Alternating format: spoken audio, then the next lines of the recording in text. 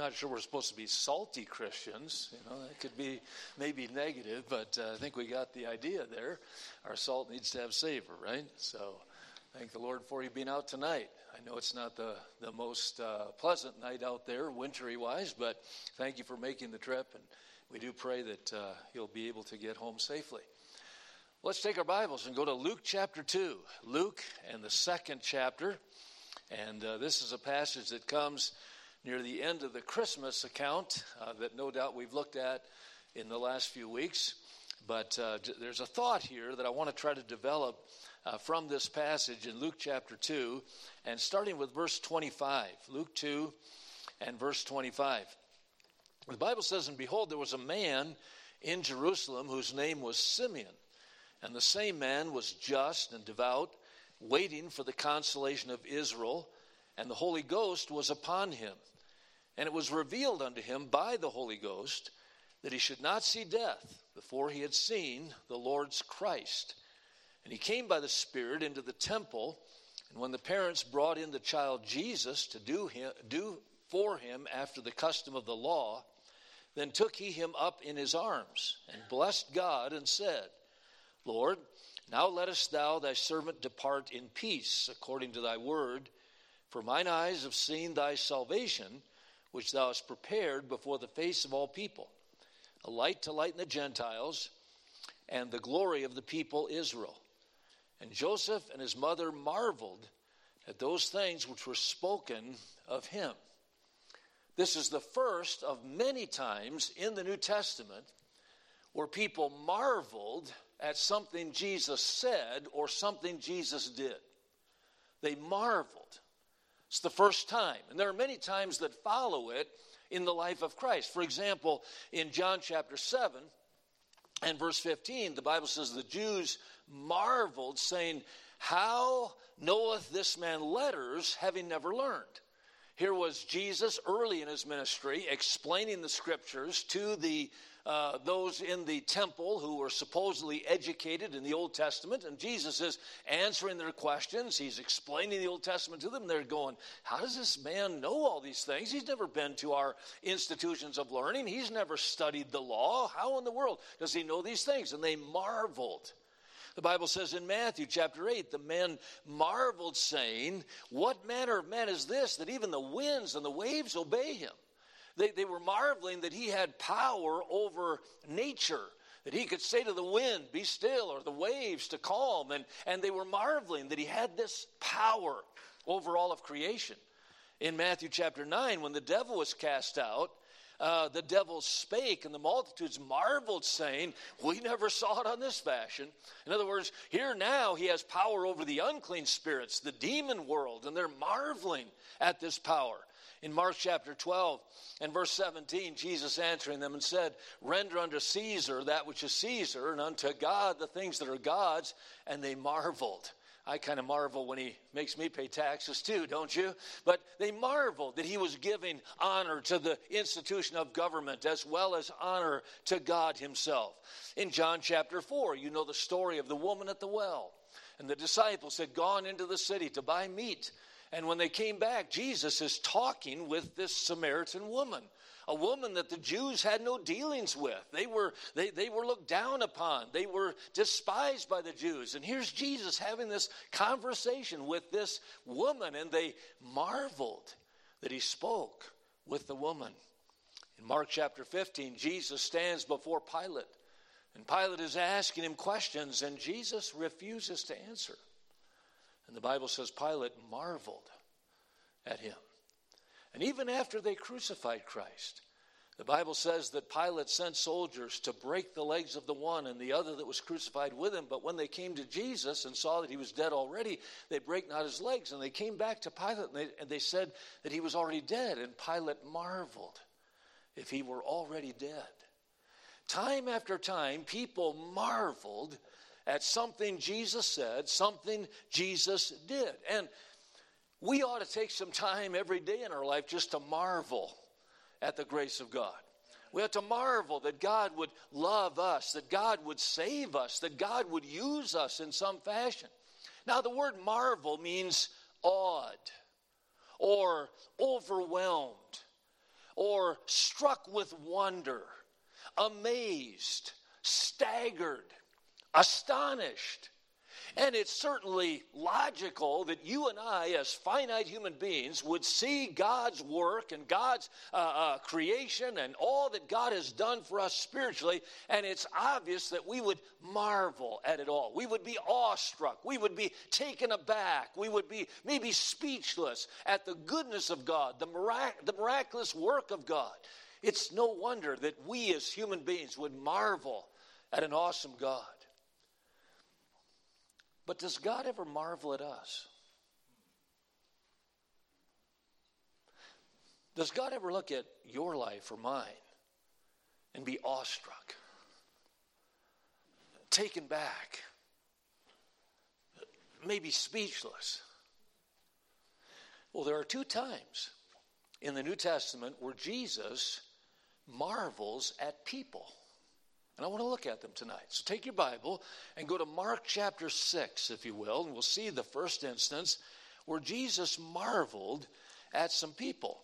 And as we come here to Mark chapter 6, we find that Jesus marveled at their skeptical fear. Look at verse 1. And he went out from thence and came into his own country, and his disciples follow him. And when the Sabbath day was come, he began to teach in the synagogue, and many hearing were astonished, saying, From whence hath this man these things? And what wisdom is this which is given unto him, that even such mighty works are wrought by his hands? Is not this the carpenter, the son of Mary, the brother of James, and Joseph, and Judah, and Simon? And are not his sisters here with us? And they were offended at him. But Jesus said unto them, A prophet is not without honor, but in his own country, and among his own kin, and in his own house. And he could do there no mighty work, save that he laid his hands upon a few sick folk and healed them. And he marveled because of their unbelief. He marvels here at their skeptical fear. They were skeptical of his words in verse 2. They were hearing him speak, and they were thinking, we aren't sure we understand. How does he know this from the Old Testament? And then in verse 2, it talks about later in the verse, they were skeptical about his works. Now it's interesting that everything that Jesus said and everything that Jesus did in his ministry was an exact fulfillment of what was prophesied of the Messiah back in the Old Testament. And these were people that were looking for this Messiah. They were waiting for him. They were praying that the Messiah would come. And here he is now. He's saying the very things the Old Testament said the Messiah would say. He's doing the very things that they said the Messiah would do, and yet they're skeptical. There is a skeptical fear. There is a tendency and a hesitancy toward God's promises. They're hesitant. They're not sure that they can actually believe. They were hesitant toward God's promises. But aren't we that way? It's amazing how people are hesitant toward God's promise of salvation. They hear the gospel. They hear what it means to be saved. And people say, it can't be that easy. Right? They'll say, I just think it's way more complicated than that. You can't just realize you're a sinner and realize that you can't save yourself. And so there's this person, Jesus, who came and died on a cross and was buried and rose again the third day. And if you put your faith and trust in him, you can go to heaven. It can't be that easy. People think there's got to be some religious ritual. There's got to be something I have to do. There's got to be some payment I have to make to attain this eternal life. It can't be that simple. And they're skeptical toward the promise of salvation. What does the Bible say? Whosoever shall call upon the name of the Lord shall be saved. Now that's simple, but that's God's promise. As many as received him, Jesus Christ, to them gave he power to become the sons of God, even to them that believe on his name. The Philippian jailer, what must I do to be saved? Believe on the Lord Jesus Christ, and thou shalt be saved. And while it is simple, It is what God said. And we must believe the promise of salvation. Some people are skeptical toward God's promise of security. We think, oh boy, these are tough days and these are dangerous times, and can God keep me safe? Can God really do what we sang about a minute ago? When the storms of life come, when the difficulties come, is God going to be there? Well, what does God say? God is our refuge and strength, a very present help in time of trouble. But we become skeptical because of our fear. We become skeptical of his promise of security. We get skeptical about his promise of strength. We say, oh, God, I don't think I can do this. I don't think I can make my marriage work. I don't think I can raise these kids. I don't think I can obey my parents. I don't think I can actually serve God at church. I just don't have the resources. I don't have the ability. I don't have the strength. Wait a minute. God said, my strength is made perfect in weakness. He giveth power to the faint, to them that have no might. He increases strength. Even the youth shall faint and be weary. The young men shall utterly fall. But they that wait upon the Lord shall renew their strength. They shall mount up with wings as eagles. They shall run and not be weary. They shall walk and not faint. That's why Paul could say, I can do all things through Christ, which strengtheneth me. But so often when we get weary and we get tired and we say, Lord, I just can't keep going, we doubt the promise of his strength. Sometimes we doubt the promise of his supply. We think, God, have you heard about inflation? Lord, I don't know if I can make ends meet. Lord, I don't know if I can tithe. I don't know if I can support missions. I don't know, Lord. Things are getting tight. Well, God said, my God, Philippians 4:19, shall supply all your need according to his riches in glory by Christ Jesus. Now, that verse is very interesting, because I'm very glad that God did not say, my God shall supply all your need out of his riches in glory by Christ Jesus. That's not what it says. Because if God supplies what I need out of his riches, it would indicate that God could run out. Right? In other words, if you came to me and said, Brother Gatch, can I borrow some money? And I said, well, let's see. Oh, wow, I do have some money. I have $41. How much do you need? You say, I need $20. Okay, well, I have it. Sure. Now, if I give you $20 out of my 41, I have depleted my supply, right? If I give out of what I have, I now have less than what I had before I gave to you, right? But that's not what the verse says. It says, my God shall supply all your need according to his riches in glory by Christ Jesus. You see, God's riches are never going to run out. His riches are eternal as he is eternal. And so when God supplies our need, he's not taking anything out of the reservoir that he has. He's supplying our need according to his riches. And that's why David could say, I've been young, now I'm old, but I have never seen the righteous forsaken, nor seed begging bread. Sometimes we doubt the promise of God's schedule. The Bible says in Psalm 37, the steps of a good man are ordered by the Lord. Okay? Now, that word ordered could be looked at from a couple of angles. Larry and Jean, did you make it up there to Custer to eat today? Did you go to that restaurant? Okay.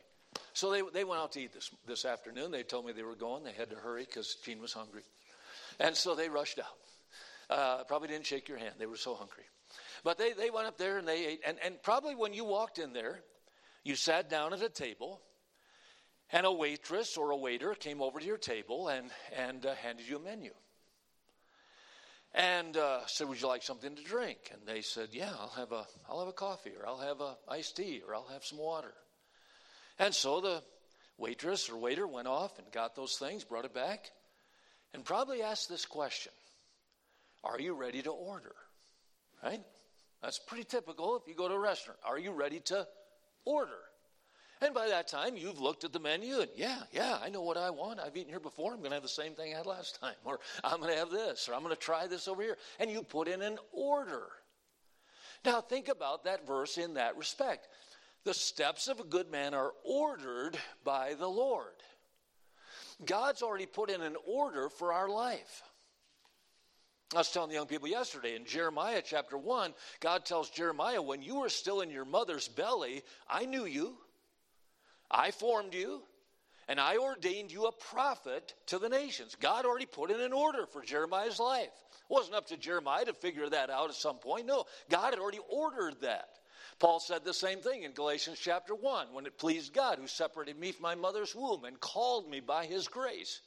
God already had a plan. Before Saul of Tarsus was ever saved, God already knew, I'm going to make him a preacher. I'm going to make him a minister to the Gentiles, to turn them from darkness to light, from the power of sin to the power of God. God already knew that. He had an order placed. And he has an order for your life and mine. And by the way, don't you hate it when they mess up your order at the restaurant? Isn't it frustrating when they come back and your eggs are scrambled and you wanted them fried? You're like, this is not what I ordered. I wonder if God in heaven tonight is saying, this is not what I ordered, right? We're wise to follow what God ordered for our life because it's good, it's acceptable, and it's perfect in the will of God. So we think of that verse in that way. The steps of a good man are ordered by the Lord. But the word ordered also would indicate sequence. For example, if I called my assistant tomorrow and I said, Carrie, I left some tests on the corner of my desk that I gave online last week. I teach some online classes during the break, and I'm teaching an advanced counseling class right now. And I said, I left some tests there that I printed out that the students took last week, and I graded them. But I need, as soon as I get back, to get those grades posted. I got to get them in the portal and get them posted so the students can see how they did. Could you, this week sometime, put those in alphabetical order for me? Because that'll make it a lot faster for me to put that grade in if they're in alphabetical order. Well, if I told her that, she'd know exactly what to do. That would be a pretty simple task for someone of her caliber. And so she'd go in there and she'd take those tests and she'd start putting them in order according to last name from A to Z. We would all understand that. Okay, now think of the verse in that way. The steps of a good man are ordered by the Lord. Job said, thou numberest all my steps. When I was in elementary school, sometimes the teacher would come in after a recess or something and she'd say, all right, take everything off your desk. I want everything off your desk. Clear your desk. When she would say that, I'd get nervous because I'd think, oh no, what's coming? What's coming? And she didn't say take out your math book or whatever. We don't know what's coming. And I'd get a little bit nervous. And then she'd have a bunch of papers in her hand and she'd start around the room and she'd put a piece of paper face down on your desk. And she'd say, don't turn it over until I tell you. And you're like, oh no, this is a test.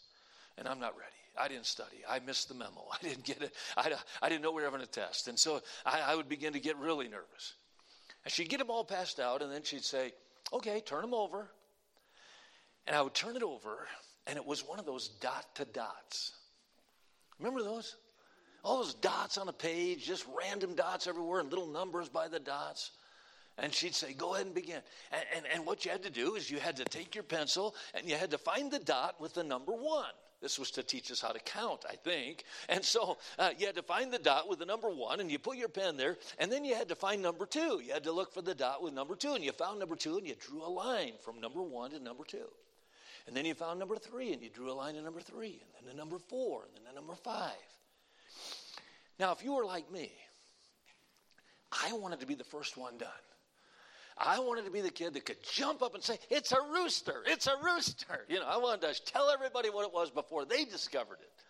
So, man, I love those things. I would go to work on it. I'd go from 1 to 2, 3, and then 4, 5. And then I'd see the girl next to me, and she's on like number 9. And I'm only on number 5. And I'd panic.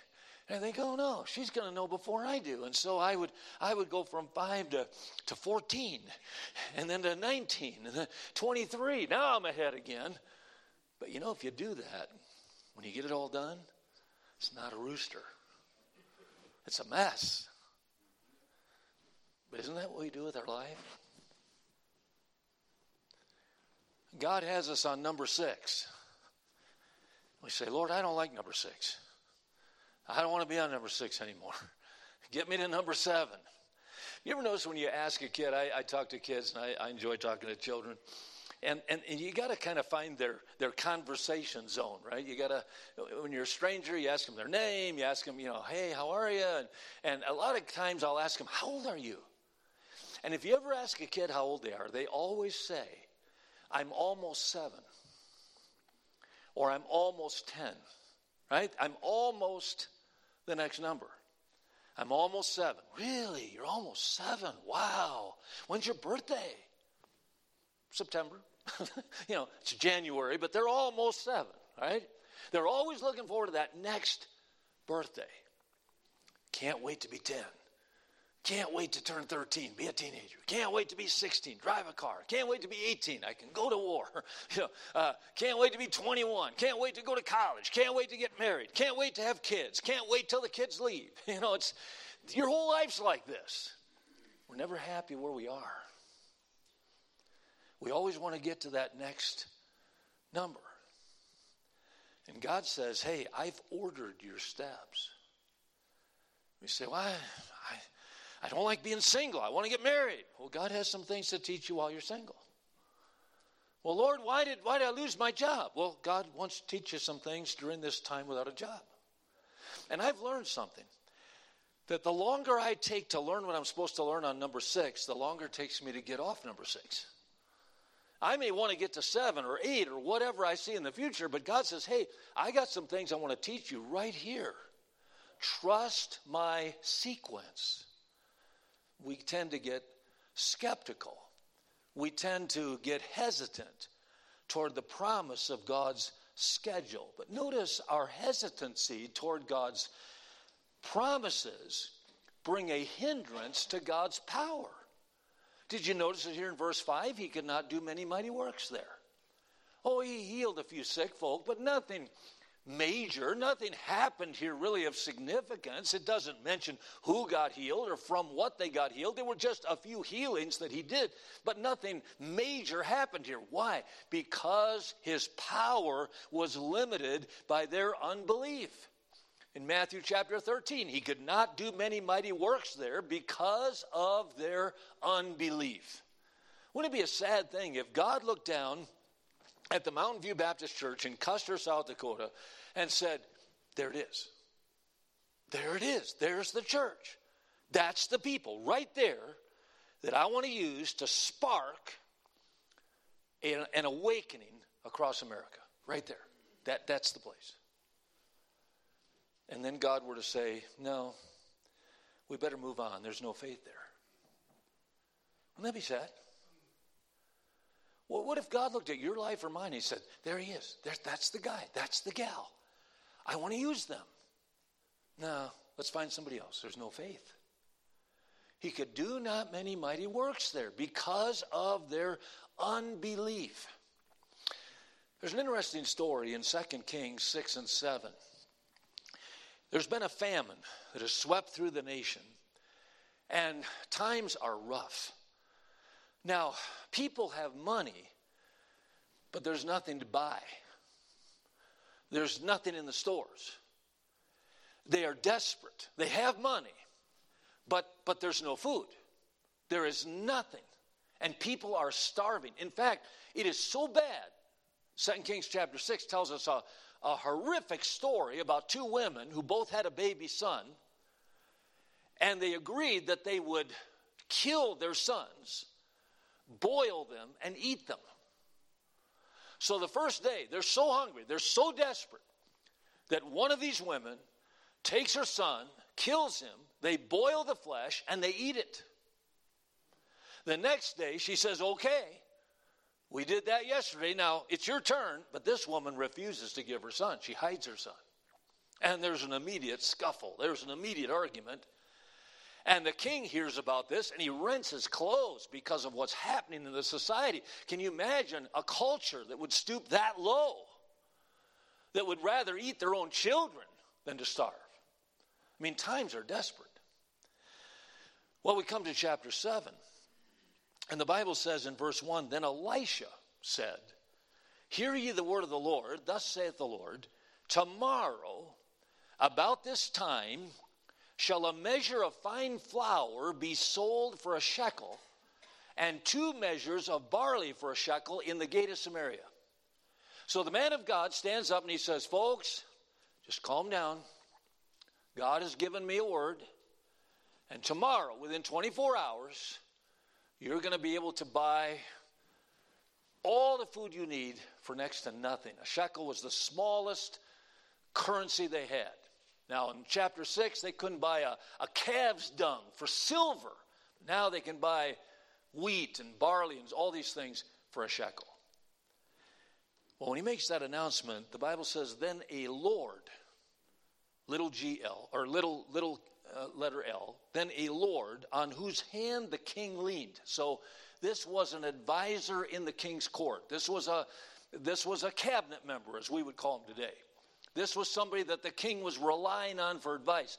Then a Lord on whose hand the king leaned answered the man of God and said, behold, if the Lord would make windows in heaven, how can this thing be? This is impossible. This guy's a fool. There's no way that could ever happen.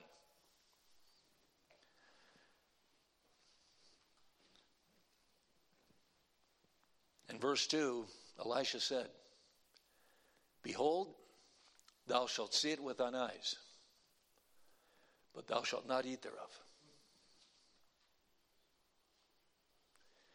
He recognizes that doubt of God's promise. And he says, buddy, you're going to see it, but you ain't eating. Now, you can go home and read chapter 7. It's an amazing story. A nearby city of the Syrians gets discombobulated. They run for fear, leave everything behind. The Israelites go in and spoil the city. And the next day, just as the prophet had said would happen, there was food for everybody. And the Bible says in verse number 17 of chapter 7, the man who had said, how can this be? The people trode him down in the gate that he died according to the word of the Lord. I believe with every fiber in my body that God wants to bring revival to our nation. Now, I know we're a mess, and I know the problems. I see them everywhere I go. And everything I see tells me there's no way we could have revival. But faith is the substance of things hoped for, the evidence of things not seen. And I'm afraid some of us might live to the point where God gives revival, but we're not going to have any part in it because of our unbelief. There's revival happening all over this world, in even countries where it's illegal to share the gospel. God is doing amazing things, and we in America, who have everything, are missing out on revival. And perhaps it's because of our unbelief. And so Jesus marvels at their skeptical fear. Let's go to the second place. Go to Luke chapter 7. This one is positive. And here, the Lord Jesus marvels at a man's superlative faith. Now, we have to decide tonight, are we going to live in fear or are we going to live in faith?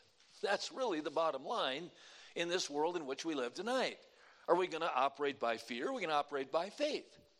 So we see God marvels at their skeptical fear in Mark 6. Here God marvels at a man's superlative faith. Let's read the story starting in verse 1. Now when he had ended all his sayings in the audience of the people, he entered into Capernaum. And a certain centurion's servant, who was dear unto him, was sick and ready to die. And when he had heard of Jesus, he sent unto him the elders of the Jews, beseeching him that he would come and heal his servant. And when they came to Jesus, they besought him instantly, saying that he, this centurion, was worthy for whom he should do this. For he loveth our nation, and he hath built us a synagogue. Then Jesus went with them. And when he was now not far from the house, the centurion sent friends to him, saying unto him, Lord, trouble not thyself, For I am not worthy that thou shouldest enter under my roof. Wherefore neither thought I myself worthy to come unto thee. But say in a word, and my servant shall be healed. For I also am a man set under authority, having under me soldiers. And I say unto one, Go, and he goeth, and to another, Come, and he cometh, and to my servant, Do this, and he doeth it. When Jesus heard these things, he marveled at him, and turned him about, and said unto the people that followed him, I say unto you, I have not found so great faith, no, not in Israel. And they that were sent, returning to the house, found the servant whole that had been sick. Nothing arrests the attention of God like faith. Because without faith, it is impossible to please him. For he that cometh to God must believe that he is, and that he is a rewarder of them that diligently seek him. And if you want God's attention tonight, nothing will arrest his attention any faster than faith. Now, Jesus had certainly seen faith in people before this. We're already in Luke chapter 7, and you can go back and read the record prior to this. And there were people who had faith to be healed, faith to have a demon cast out, faith to be saved. There was faith before this. So why did Jesus marvel at this man's faith?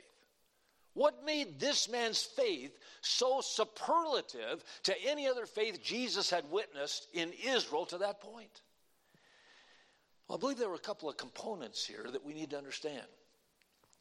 This faith was preceded by a curious humility. Now, remember who we're talking about here. We're talking about a Roman centurion. Okay? So this man is high up in the ranks of the army. He serves the Roman government. He has a soldier that he loves dearly, perhaps someone who's been very loyal to him, and this man becomes ill. So the centurion, he has heard of Jesus, and so he sends some Jews to go and get him and bring him that he might heal this beloved servant. And when these Jews come to Jesus, they find him, and Jesus is teaching, and he's doing his ministry, and they interrupt him. They said to him instantly, the Bible says, Hey, Lord, come. You need to come with us. I know you're busy here and all that, but there's a need back here. And this man's worthy of your attention. I don't know if you noticed it, but in verse 4, they said to Jesus, He loves our nation, and He's built us a synagogue. Now remember, this man's a Roman centurion. The Jews didn't like the Romans, right? I mean, the Jewish people were under their thumb governmentally. They were the Roman government was overtaxing them, and they were constantly cruel to them. And yet here's this Roman centurion, and he loves our nation. He loves us as a people. He's even built us a synagogue. Imagine if somebody walks into the church after the service tonight and says, Where's the pastor? I'll point to pastor first. And he goes over to the pastor and he says, You the pastor? Yes, sir. Can I do it for you? I was just driving by. And I don't know why I came in here, actually. But I just wanted to say a word to you. So maybe the pastor takes him in his office, and they sit down. And he says, Well, tell me a little bit about yourself. The man says, Well, actually, I'm not a religious sort. I don't know if I've ever been inside a church. I actually am an atheist. I don't believe there's a God. I don't believe anything you preach here. But I don't know. I was just driving by, saw the sign, pulled down the road here, and saw your building here, and a few cars, small congregation, and I'd like to give you a check for $10 million. Pulls out his checkbook, starts writing the check. That's what's happening here. This guy built him a synagogue. That's pretty amazing, isn't it? I mean, here's this Roman centurion. He's built the Jews a synagogue. We got to be careful, even in our lives, that we don't expect God to answer our prayers because of what we're doing, because of what's on our resume. Well, now, God, I've been faithful. I deserve this. Sometimes we can, come to church and maybe say, now, Lord, my team is playing right now. Maybe you're a Cincinnati Bengals fan. They're playing right now. You're like, I came to church, Lord, and I want my Bengals to win. And surely because I came to church, you'll let them win. I'm sure you will. And it's like you're saying, God, you owe me. I went to church. It was even raining and icy, and I went. And so, Lord, certainly you're going to give me a good week, right? And it's easy to kind of demand something of God because of who we are. But that's not this man. This man has a very curious humility because Jesus does come. But he doesn't get all the way there, and this man sends some friends to him and stops him. And he says, no, Lord, I'm not worthy for you to come under my roof. That's why I didn't come to you myself, because I'm not worthy to be in your presence. There's a curious humility here that precedes his superlative faith. We need to be careful because pride goes before destruction. And God hates pride. Pride separates us from God. Though the Lord be high, yet hath he respect unto the lowly, but the proud he knoweth afar off. Because God resisteth the proud, he gives grace to the humble. And we got to be careful to understand that God blesses the humble spirit. And so this faith is preceded by a curious humility, but it is also partnered with a confident hope. After he says, Lord, you don't need to come to my house. Lord, I'm not worthy to come to you. Just speak the word, and my servant will be whole. I have authority. I tell somebody to go, and they go. I tell them to come, they come. I tell them to do this, and they do it. Lord, if you would just speak the word, my servant will be whole. And Jesus marvels at this superlative faith. Why? Because it's preceded with a curious humility and it's partnered with a confident hope. Now, when we use the word hope, we use it in a different vein than the Bible uses it. We might sit here right now and say, boy, I hope it's not too icy on the way home. Well, it is raining and it is freezing and there's a good chance it will be icy. So our hope isn't based on a lot of concrete evidence that it's not going to be icy, right? I hope it doesn't snow too much tomorrow because I need to go to Rapid City or whatever, right?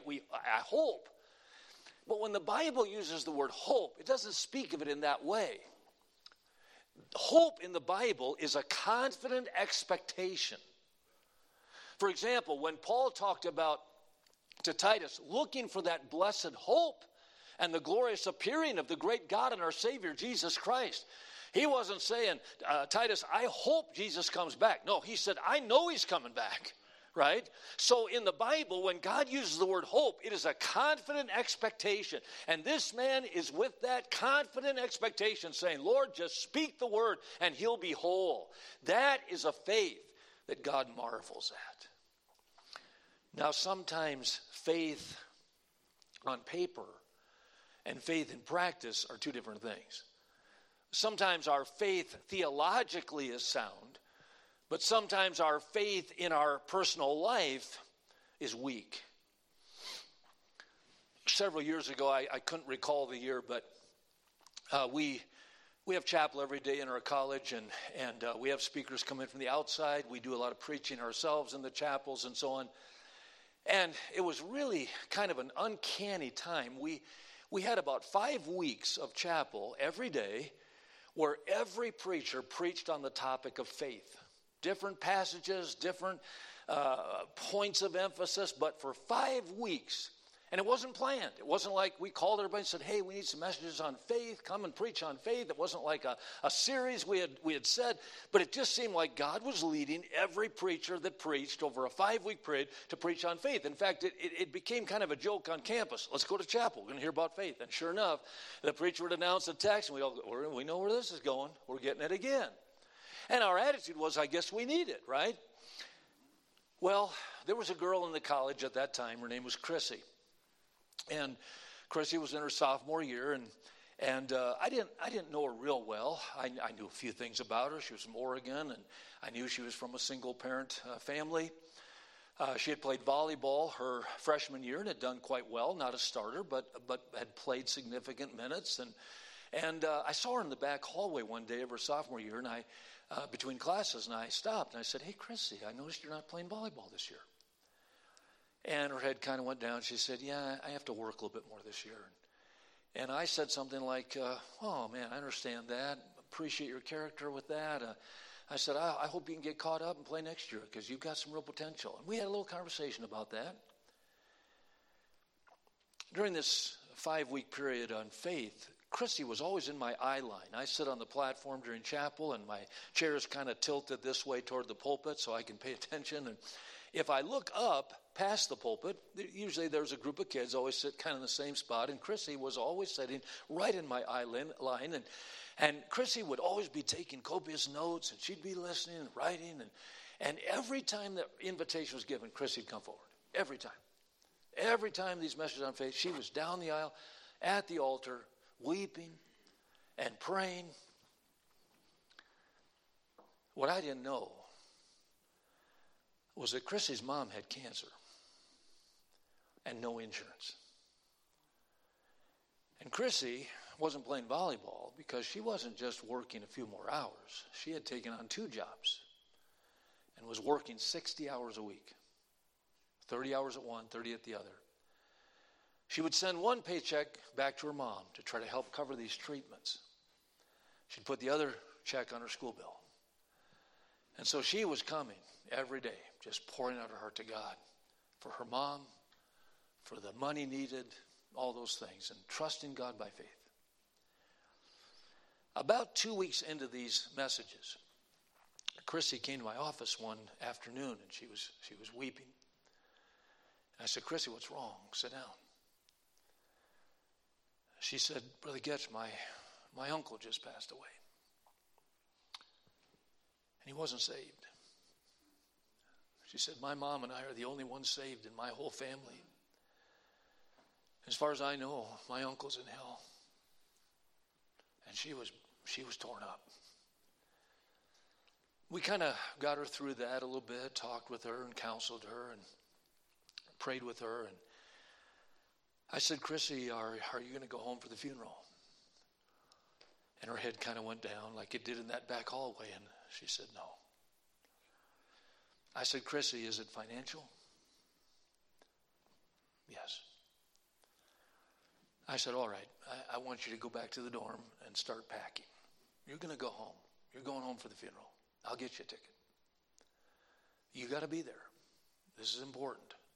You've got to have closure. Your mother needs you, and you need to be a witness to your family through this. This is a tender time for them that perhaps God will use and use you." She went to the dorm, packed. I got her ticket.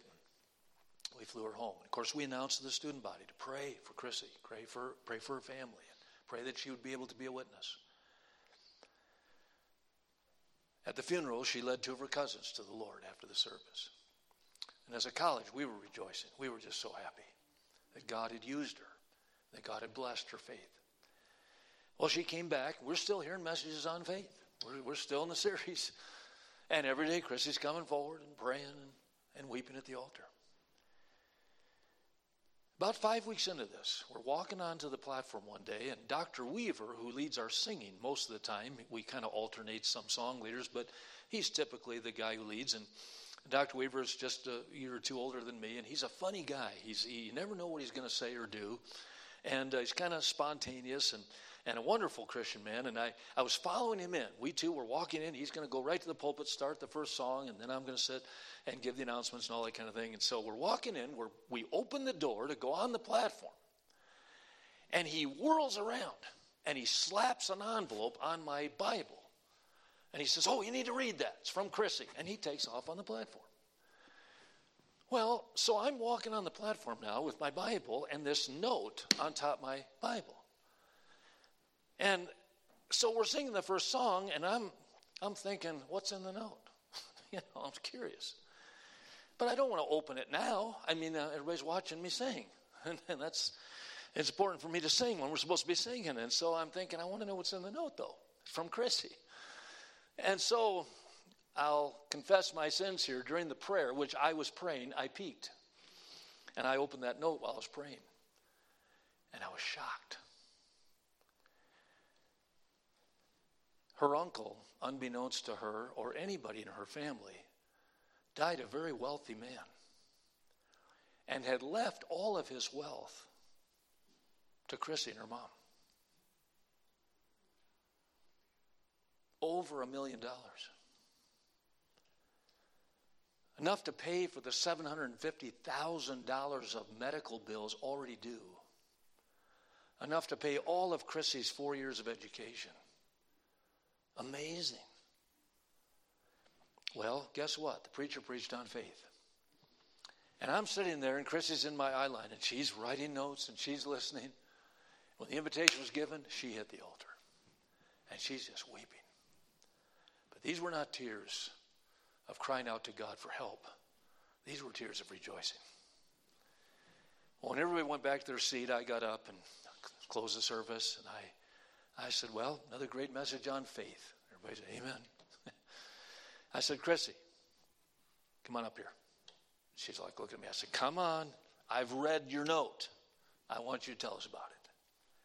Chrissy very humbly came up, and she told us the story. I'll tell you what.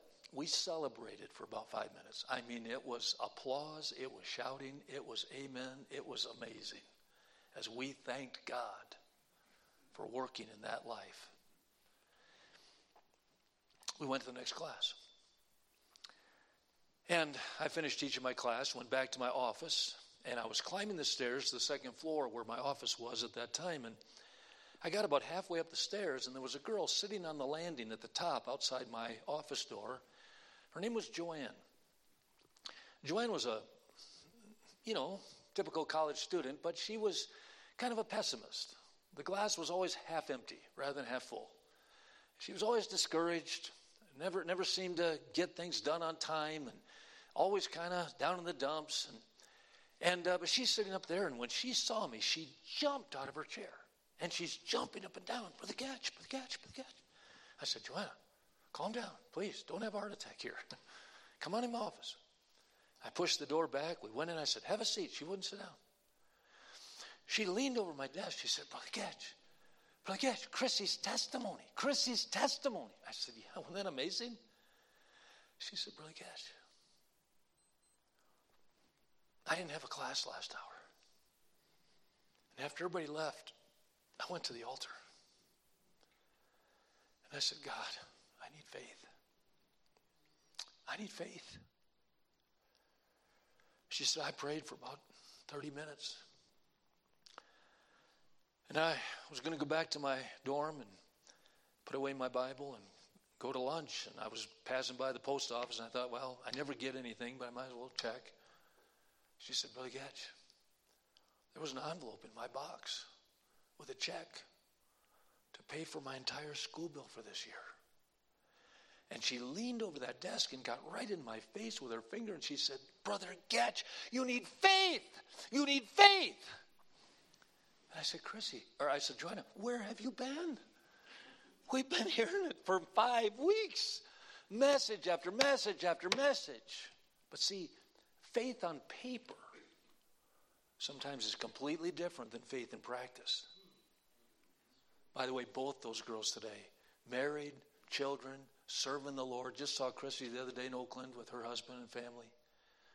Chrissy's mom, healthy, serving God. Listen, faith. God, his attention is raised when we have faith to believe him. So tonight, are we going to live in fear or are we going to live in faith? God marvels at either one. Let's bow for prayer. Lord, thank you for these two stories in your word. And Lord, we could sit here till midnight and marvel at what you've done for us.